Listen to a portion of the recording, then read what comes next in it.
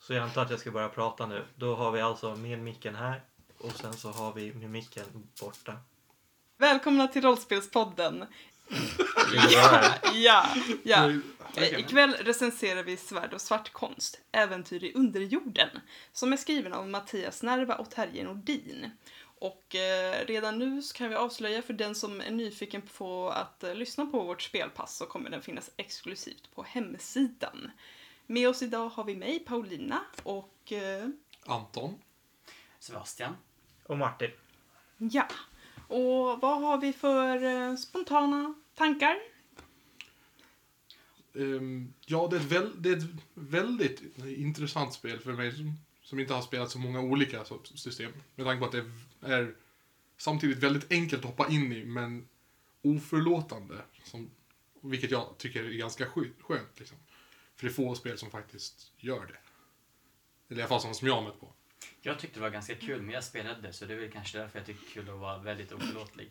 Jag tycker det är intressant men lite väl hårt bland när man bara, nej, du rullade fel så du faller för långt och så dör man, får man ta för mycket skada, och det var ganska dödligt väldigt snabbt. Jag tycker det var ganska kul. Som du sa Anton, oförlåtligt men kul. Det gick väldigt snabbt att förlora en karaktär under fel omständigheter, men på samma sätt spelet varnar för att man kommer förlora karaktärer, och det är också ett system som är väldigt lätt att slänga ihop en ny när man väl blir av med en, och jag gillar det. Jag tyckte det var lite spännande som du sa där, att man lätt att bli av med en karaktär men också lika lätt att slänga upp en ny. Så det är som man lär sig att man får helt enkelt leva med att en karaktär kanske dör även om man tycker om en. För det är bara så det är en del av livet, tyvärr. Och det är väl lite spännande tycker jag, för det blir ju så att man lever lite grann hela tiden på knivsäggen. Är man på väg att liksom, är karaktären på väg att dö, eller kommer jag överleva den här striden, eller kommer jag snubbla på tröskeln och dö liksom. Jag tycker det, alltså rent allmänt så tycker jag att man får ganska bra grepp om regelsystemet ganska snabbt. Jag som inte liksom orkat sätta mig in i D&D liksom särskilt mycket överhuvudtaget med alla feeds och alla extra grejer, så känns det här lagom avskalat. Det är väldigt straightforward och ganska okomplicerat. Sen jag gillar det också att spelet är upplagt på ett sånt sätt så att om man beskriver vad man gör och det man beskriver är de korrekta sakerna att göra, så är det inte så att man behöver slå ett slag för det. Det är så här, jag går fram till statyn och jag kollar på de här ställena efter en knapp liksom. Är det rätt och är det rätt, du klickar på knappen, inte slå för om du hittar dem efter att du har sagt precis vad du gör. Ja, just det. Ska vi kanske ta lite vad som faktiskt hände under vårt spelpass? Ja, just det, jo. Jag spelade ju då, jag och Sebastian där. Och det öppnade med att de fick ett äventyr då de skulle utreda varför en massa boskapsdjur började försvinna ute på en bondgård. Nu det var en stor bonde som hade fått problem med någon närliggande bondgården också då. Och då, vad sa ni, vad skulle ni vilja säga? Hur tyckte ni att det var? Vad kände ni att ni upplevde spelet var som, eller äventyret menar jag? Vänta, hur menar du nu? Nej, förlåt. Jag tänkte så här, jag gav er uppdraget att hitta den här boskapen och se om de försvann. Ja. Och vad jag förstår så tog ni fram och letade reda på vart den senaste, eller ni försökte hitta de senaste, vart den senaste såg till och vad det var för orsak bakom det. Och då fick ni först reda som ledtråd att det skulle vara någon basilisk. Och sen vid närmare efterforskningar så verkade det visa att det var egentligen det basilisk, utan det var en jätte som hade sprungit ner och plockat på sig boskap och dragit iväg. Anton för att äta dem då. Ja. Jag vet inte vad jag ska säga om äventyret. Det var med tanke på att det var så kort äventyr.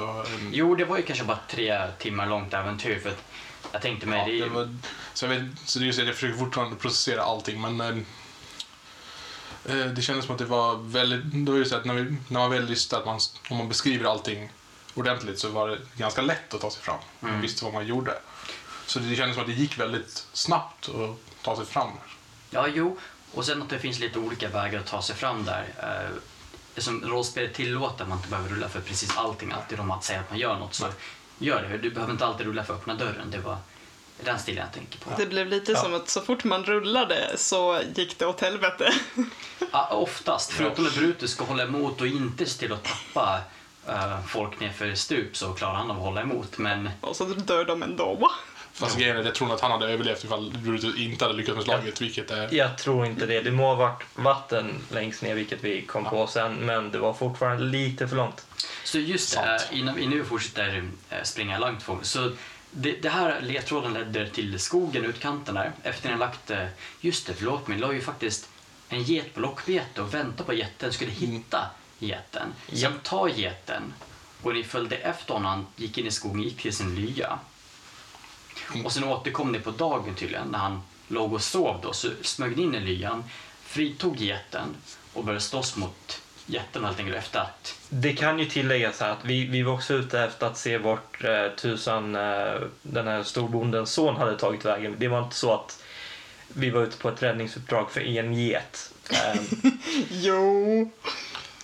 Man kan ju tycka det från vissa karaktärer, inte. Vissa karaktärer. Men det var ju, ni skulle ju... Geten var ju ett... Det var mer en extra grej för att man hade lite tur. Men vi skulle lösa problemet med vad det var som hade ätit upp boskapen och sen försöka få tag i information om storbondens son som försvunnit. Vad som hänt med honom helt enkelt. Ja. Och han försvann ju mystiskt nog ganska samtidigt som boskapsdjuren började försvinna. Och det visade sig sen i slutändan, när ni väl hade koll på jätten, att det var inte en jätte, det var storbonden som hade blivit förvandlad eller förbannad till att bli till en jätte, om man säger så. Det satt en liten ring på hans finger som förvandlade honom. En cursed ring. Ja. Det var ju kul. Som jag sen tog och satte på mig för att någon måste ju ta de dumma besluten i gruppen. Jo. Ändå var inte det dummaste beslutet som hände den kvällen. Men... Vilket jag är ganska imponerad utav.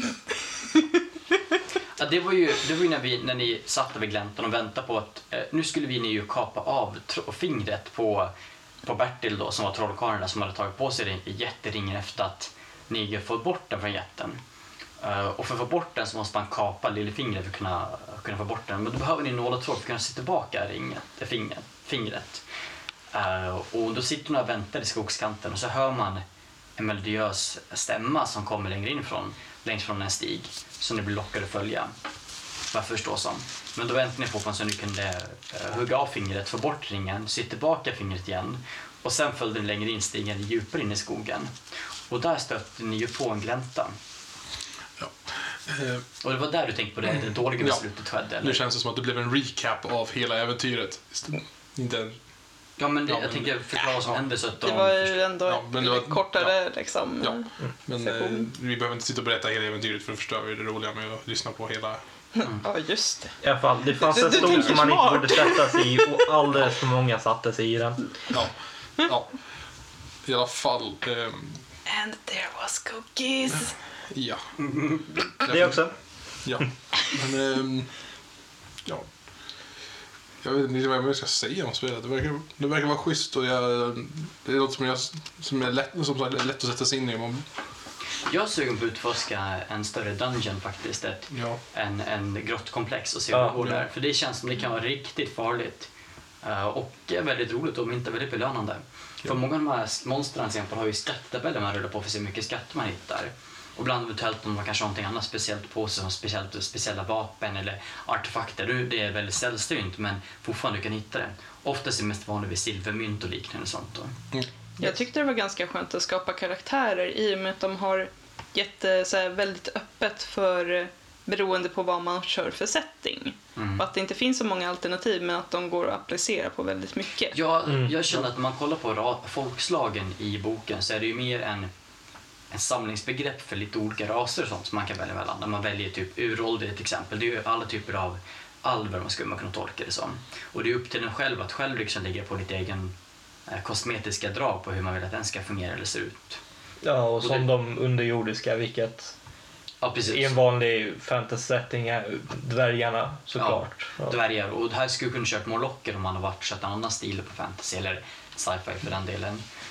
Och jag tänkte också det lättare var ju som spelledare tycker jag det är ganska skönt att kunna anpassa eventuellt folkslagen till lite vad man själv känner för som man tycker verkar passa bra så.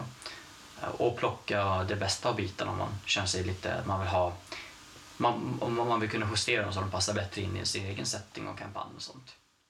Sen får jag nog säga, när det kom till magikerna, de verkar jättehärliga, men om man ska bara köra en omgång då de behöver lite tid på sig, känner jag. Det är som lite en old school trollkarlar, känner jag. Ja. De är lite halvmäktiga i början om man har tur och får rätt spel och sånt. Här tänker jag mig. Men när du väl får köra en stund, då kommer de växa väldigt snabbt i powerskala.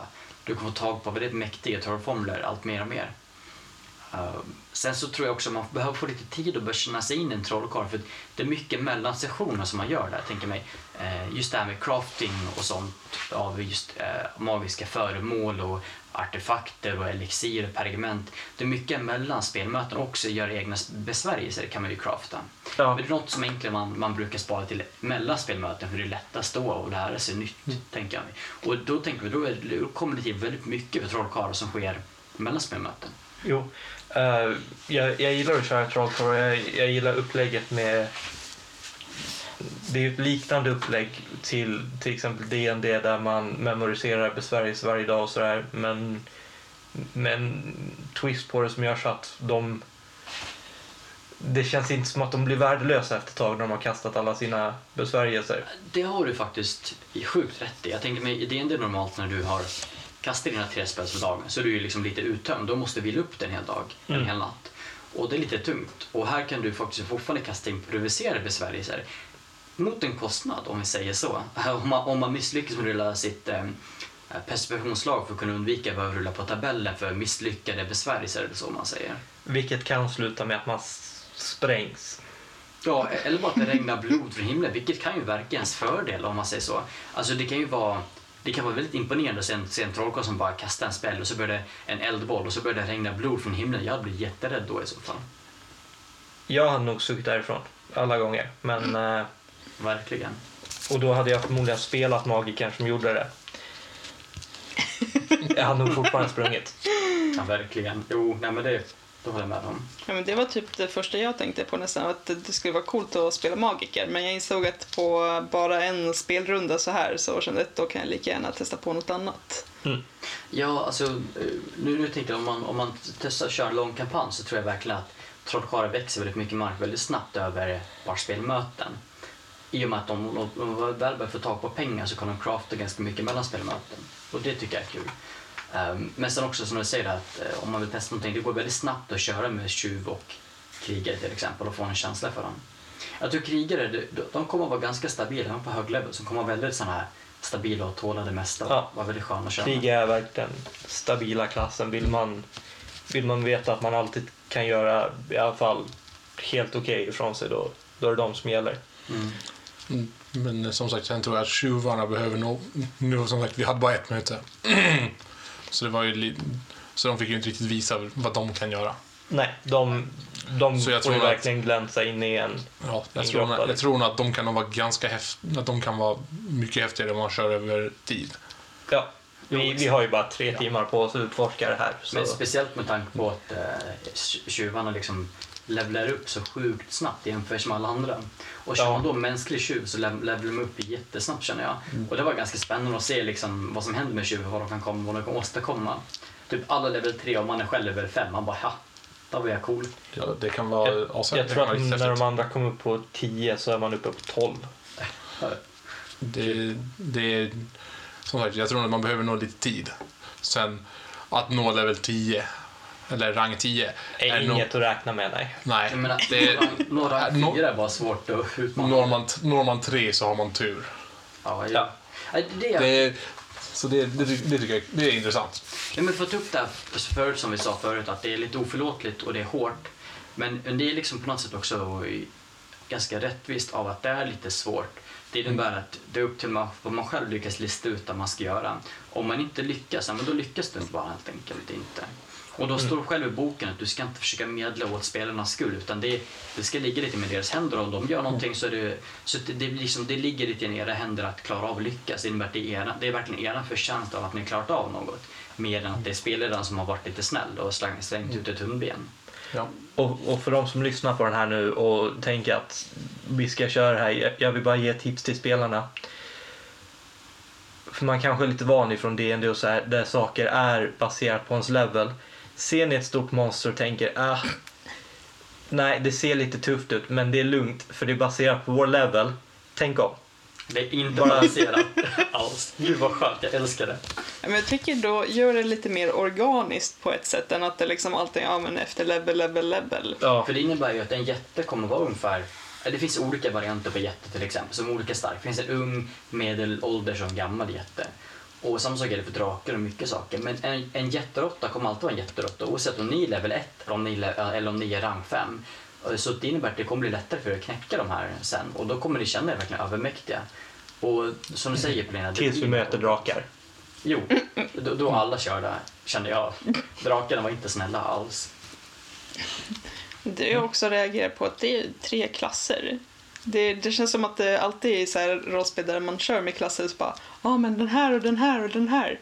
Men nu har de ändå liksom smalat ner det just till 3 där vart man kan utgå ifrån, och sen kan en klass vara väldigt många olika saker beroende på ens karaktär. Ja, alltså det är ju många kosmetiska ändringar egentligen. Så en krigare kan ju vara så väldigt mycket. Det står ju själv i boken. Det skulle kunna vara, jag kanske är en pirat, och då kan man ju säga, men då är du en krigarslag och så. Och det är ju en samlingsbegrepp väldigt mycket. Det jag tänker med det här då är något det är lika, eftersom du har mycket mindre val. Det innebär att det är mycket lättare att göra det så kallade rätta valet. För du kan liksom inte göra så mycket fel egentligen. För det finns ändå inte så mycket att välja på. Så om du kör någon som slåss med svärd mycket, då kör man en krigare. Och det är det jag tycker är lite lättare. För något jag tänkt på är att det är väldigt jobbigt om man har hur många valmöjligheter som helst. Då är det svårt att välja rätt för sin karaktär så man kan få den så bra som möjligt. För här har du den så bra som möjligt. Och då kan du istället fokusera på din karaktär, hur du rollspelar den och hur den känns, framför att försöka opta något, liksom, eller opta din karaktär allt för mycket. För att spendera majoriteten av rollspelet på att opta din karaktär känns lite tråkigt för stund, för i slut så tappar det sin charm. Nej, men jag tänker mig lite det här som spelledare. Vad har du fått för syn, liksom, om man tänker bakom kulisserna och i planerandet av... Ja, okej. Jag tyckte det var lite kul när någon försöker förklara hur man planerar och lägger upp ett äventyr. Att det finns 2 olika typer av äventyr. Vildmarksäventyr eller grottäventyr. Vildmark är man ute i vildmarken och slåss. Och det blir mycket slumptabeller, kände där. Och det var ganska roligt att göra mycket slumptabeller och hålla på. Man kan fiffla ganska mycket så vad man vill designa. Och en fördel där med att det inte finns så mycket monster, att om man möter på banditer så kan du sätta på banditer på typ 5 av 10 alternativ. För det kan vara olika banditer och du kan bara göra dem lite olika, så har du plötsligt jättemånga banditer. Och sen grottäventyren känns ganska spännande, för då var det så att du bygger upp ett grottkomplex och slänger upp monster, och så får man se lika hur spelarna... Man får lägga ledtråd. Och fällor. Ja, precis, och fällor. Man får lägga ledtråd så att spelarna kan avancera och så. Men jag tyckte det var väldigt straightforward. Och så de har ju sina budord, eller vad man ska kalla det för något. Saker som, det ska finnas valfrihet att välja lite olika vägar till ditt mål. Alltså inte bara spelarnas mål, utan även spelarnas mål, vad de vill uppnå för något. Och att det gör ingenting om de bara hittar på en speciell lösning för att lösa ett äventyr som egentligen skulle tagit mycket längre tid. Så hittar de kanske på en unik lösning, och det är okej, för det är en del av grejen att man ska låta spelarna få vara smarta också. Så det tycker jag är kul. Sen också, det känns som man sitter mest och funderar på vad vore coolt att bygga upp för coola scener, och se till att man involverar något tillfälle som är jättesvårt att besegra, kanske ett jättestort tungt monster där folk riskerar att dö på riktigt. Och det var den här jätten som var tänkt att han kan ju gibba någon om han har turen, ni har oturen, han rullar liksom. Så dödar han någon karaktär bara nästan rakt av liksom. 8 ska du ju knäcka som mest av oss här i gruppen. Vissa fall nästan dubbelt om nästan. Men istället så höll vi på att dö till... Vi dog till ett fall. Vi höll på att dö på att vi försökte få en ring från ett finger. En person höll på att dö för att han råkade tackla en stol. Och samma person som tacklade stolen höll på att dö för att det luktade lite för mycket när vi kom tillbaka till grottan efter en vecka. Jo. Så det går inte alltid som planerat. Det är det som också gör det lite skönt. För de har ju den här att... Jag tänkte lite mer som man planerar en modul. Att få planera mer platser och lägga upp det som scener och platser mer än att du lägger upp en röd direkttråd. Och så får man på något sätt försöka hitta sig dit på lite olika sätt. Och det finns lite olika saker att upptäcka och utforska. Och det gör det så att man kan komma lite grann till kanske punkt B före man tagit punkt A, om det låter vettigt. Och sen bara kanske ta punkt D före punkt C. För sen hoppa tillbaka till punkt A, för där har hänt någonting nytt för när man gått in på punkt C eller så. Det är lite mer så här, det blir mer sandbox, och det tycker jag kan vara ganska skönt ibland. Att bara springa runt och få göra lite vad man känner för, och det är okej. Så till exempel, ni jobbade ju som drängar i sista tiden av äventyret liksom. Ja, men nu blev vi drängar i en vecka i alla fall. Och det är ju en bra sätt att kunna återhämta pengar och bara ta det lugnt och återhämta sig själv också då. Och få lite extra pengar i fickan. Inte mycket, men lite grann i alla fall. Om jag minns rätt från förordet där de skriver om det här, så är delvis tanken med rollspel att få fram lite mer sandboxaktigt fast i liksom old school-anda. Och det tycker jag ändå på något sätt framkommer när man spelar det. Ja, jo, och jag känner att det här är något som jag tycker vi fick pejl redan på första sessionen. Men om man sitter ett tag och rollspelar på de möten så kan man redan väldigt, väldigt snabbt få den känslan av att jag kanske som spelare börjar med en värld som jag tänkt mig. Och sen efter typ 3-4 möten så har något gått helt åt pipan och det är en helt annorlunda stämning. Och man bara, vad händer här för något nu liksom? Det är ju jättelätt att ni hade kunnat eldat ner, alltså, det känns som att man har väldigt mycket med inflytande som spelare på det spelarna har skapat, kan jag tycka. Känna att det är mycket lättare att göra saker där då. Eftersom det är tänkt att det ska vara så öppet och så sandbox, så får man planera på det sättet. Man får planera väldigt öppet att det är okej att göra ändringar och man får liksom lägga upp det på det sättet lite grann. Sen måste jag tyckte det var också spännande, det jag tycker jätteroligt, tabeller alltid skoj att rulla på. Och jag älskar skattabellerna, för många monster har ju skatter man kan rulla fram nämligen. Och då rullar man på speciell tabell för att se vad den får för något och sen också mycket guld man får från den. Och det tycker jag var väldigt kul faktiskt. Men min favoritras måste fortfarande vara resel, så jag tycker resel eller robot var jätteroliga saker. Just det, resel är här typ lite ogre-aktig eller... Det är lite trollvarning över det hela. Jättestora tuffa saker. Som tål mycket och bär på jättemycket. Och... Som får lov att kasta stenblock och folk. Jag älskar det. Bara lyckas greppa dem får du lov att kasta han och gör en D8 skada. Man bara kul. Det är lika mycket som den här jätte med mötte gjorde i skadafall på ett slag liksom. Japp. Och det var ju en snäll jätte, men fortfarande, jag tänker bara kul att bara kasta någon. Och vad händer om man kastar in den här andra människan? Då tar ju båda skada liksom. För att man får ju en hel snubbe på sig liksom. Jag tycker det var jättekul i alla fall. Jo, det angående raserna. Jag gillar det på ett sätt, för när du säger i det här spelet att först så tar man alla stats en och en och rullar vad man får. Sen beroende efter det så väljer man ras som har vissa av raserna har restriktioner, så det kan vara så att man inte kan välja vissa och vissa blir bättre och så här. Jag gillar det på ett sätt att statsen man får bestämmer vad man kan spela som. Ja, det blir lite... Jag tänker, istället för att först titta på vilken ras du vill rulla på eller du vill spela som, så väljer du sen, så rullar du först dina stats, och det är liksom det slumpmässigt, så då avgör du vad det blir för något. Det blir värt, du får lite mindre kontroll över ditt karaktärsskapande. Men det är också det som jag var inne på tidigare här med ibland blir mindre valfrihet mer frihet av att du rullar dina stats och det du får, och så får man leva med det och göra det bästa situationen. Ja. Och det är också väldigt old school att du gör det bästa situationen. Och då märkte vi som på din karaktär, Martin, du hade ju Bertil, en människomagiker som var ganska värdelös på alla sina stats. Rullade ju sämst åt allihopa.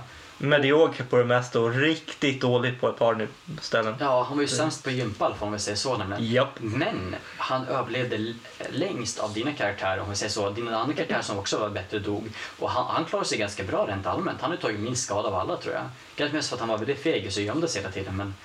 Men han gick inte in i strid. Fram tills det med ringen. Ja, okej. Men det är ju bara för att han var lite för nyfiken. Och det är ju egentligen en bra sak för en trollkarl om att vara lite för nyfiken och utforska det magiska. Alltså jag tycker ändå att han borde kunna ha räknat 1 + 1 är 2. Nu vill jag säga att nu är det så här. Så du ska inte säga så mycket att du valde blir varnad. Den här stolen är farlig. Jag har bara sett med den ändå. Men okay. Ja, men nu är det ju så här. Nu är det ju så här. Jag hade ju räknat 1 + 1 blir 2. Men om man gör ett informerat dåligt val, jag ser inte att det är bättre på något sätt, men det var roligt. Ja, men då kommer jag in på vem är den mest dåraktiga? Dåren, den som följer dåren. Så jag vill påpeka att det är fortfarande ingen bra. Det är som glas i kolan eller mindre glas i kolan. Alltså, det är fortfarande glas i kolan. Nej, jag tycker det var kul. Ärligt talat, det var bara en rolig sak med dem faktiskt, att du tar på ringar ändå. För det är ju det som är grejen, att också det jag tycker om är när spelarna får möjlighet att kunna påverka deras storyn och vad som händer. För vad hade hänt om ni inte hade dödat jätten? Tänk det liksom. Då hade ni fått sonen tillbaka så va. Och det fanns ju den möjligheten att inte döda honom. Han blir bara arg för någon vecka om hans grotta, så klart blir han rädd för någon. Jag hade hoppats på det, sen började han slå på mig och då tappade du tålamodet. Bara, nej, nu ska du få. Nej, då var det ju slå tillbaka eller dö. Det var ju verkligen. Jo, det är svårt annars klara det. Nej, men det jag tänker mig, det finns lite olika alternativ, och som spelare så gäller det att ha ett öppet sinne för att liksom låta spelarna påverka. För i det här fallet så måste man göra det, för att spelarna, alltså karaktärerna är ju inte de mest hållbara sakerna. Så att det är okej att låta dem påverka, för att det på något sätt uppgör det här att man är lite klen, att det är väldigt oförlåtligt. Att det är okej att låta dem påverka, för att det blir liksom lite mer vettigt då i så fall. Jag tycker det är väldigt kul i alla fall. Och sen att jag fick idé eller inspiration till att sitta och rita kartor. Jag tycker det var kul.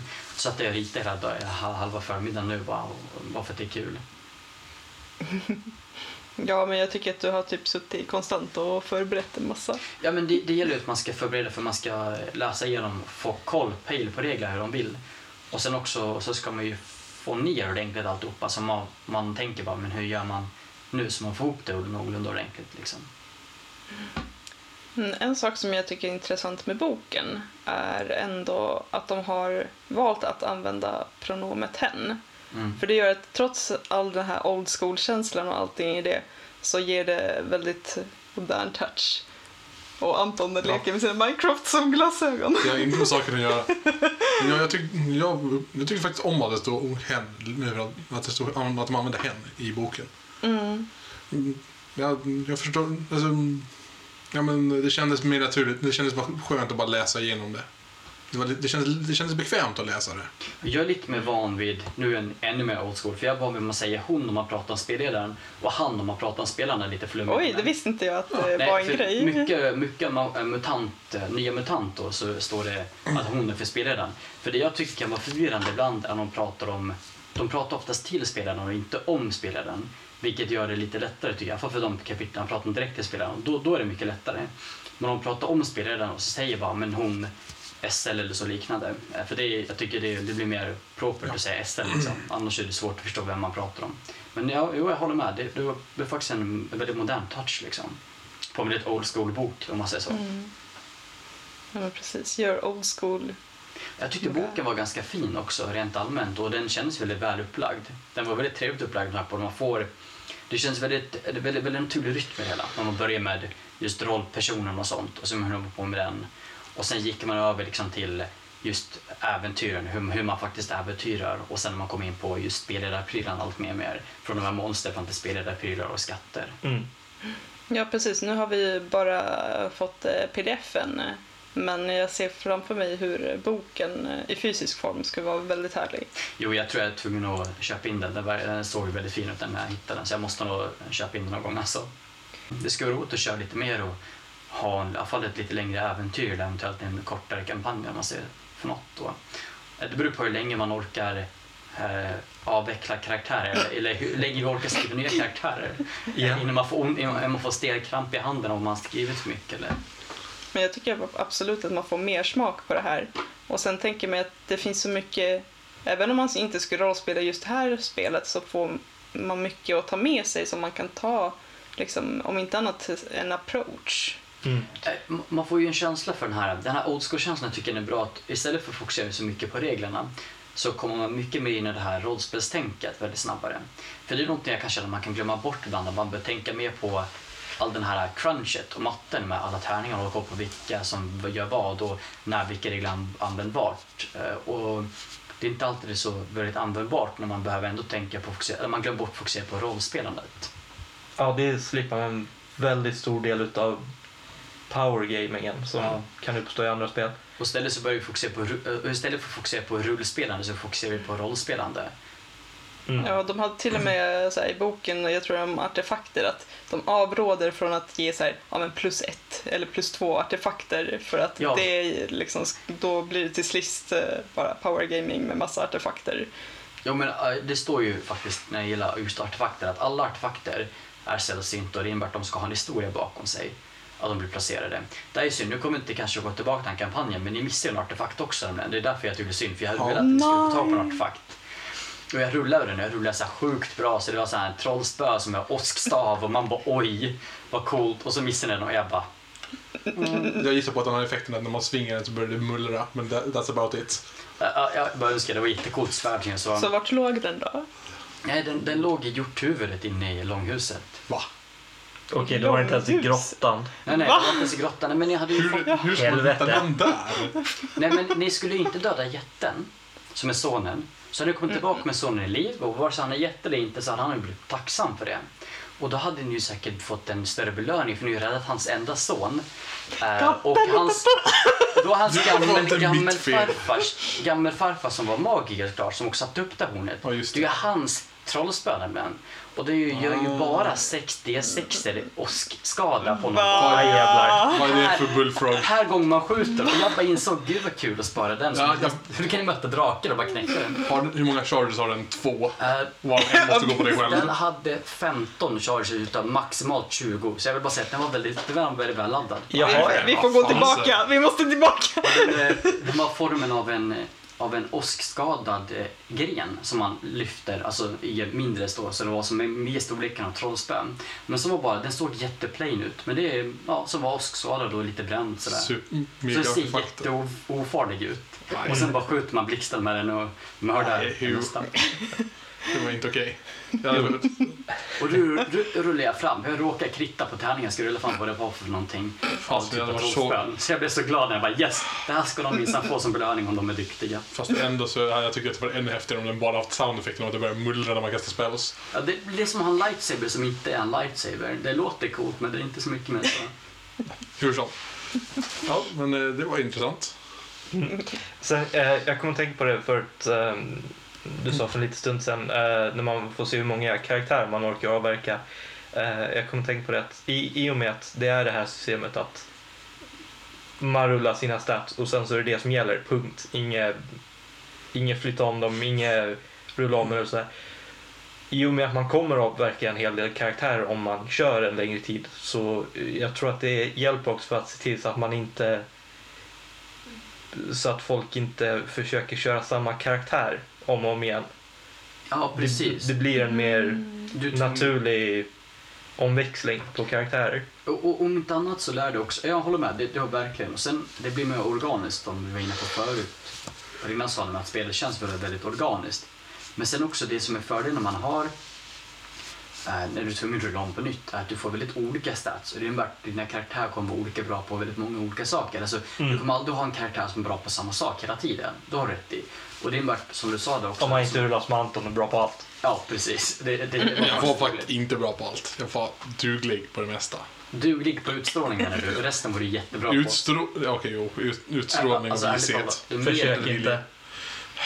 Mer än 12 på det mesta om vi säger så i alla fall. Så det var väldigt bra rullat. Alltså, det sitter där du bara rullar bättre och bättre. En total modifier på +5. Jag rullade som en halvgud, men jag hade varit mer nöjd med att rulla i alla fall +6. Alltså det lät jättebra, Anton.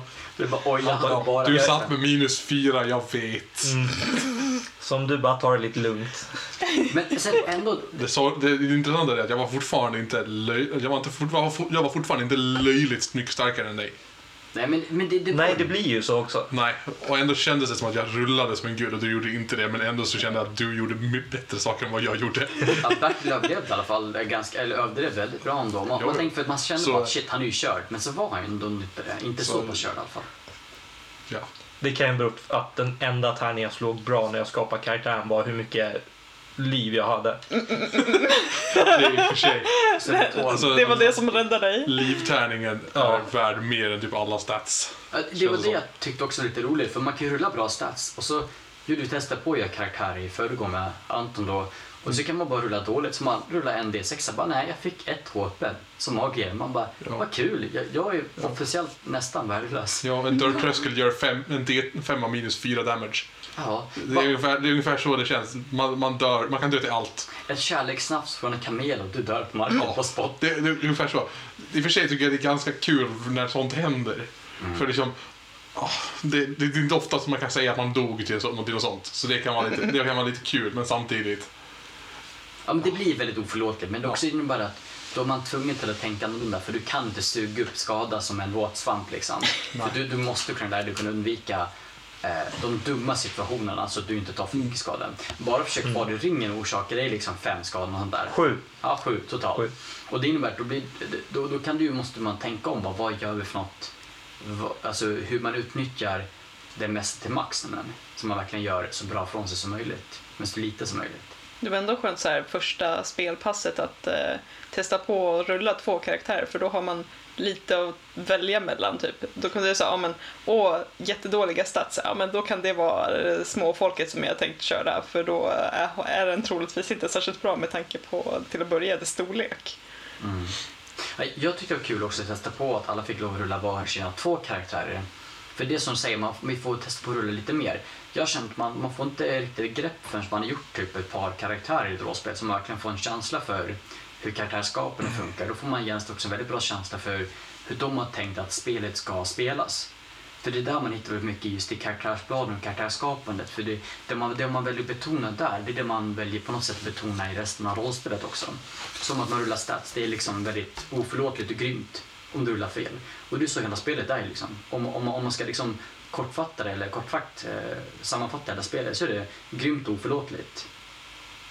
Men det blir så mycket Men roligt. Jo, men det blir så mycket mer givande när du väl gör någonting rätt och lyckas med någonting. För då vet du att det är ingen annans hjälp. Det är bara tack vare din förtjänst som du lyckas med det här. Och du är ingen annan att tacka förutom dig själv. Och det tycker jag känns ibland nästan mer belönande än att man har liksom en superbra karaktär för att spelet tillåter att bygga en sån karaktär från början. Utan du har gått mot oddsen och knäckt allting ändå. Jag brukar oftast vara ganska anti oförlåtliga spel överlag, men det här var väldigt underhållande ändå. Jag kommer att tänka på när Anton tidigare sa bara, ska man likna det här vid Dark Souls the Game, liksom, då har RPG nästan. Det kändes så ungefär.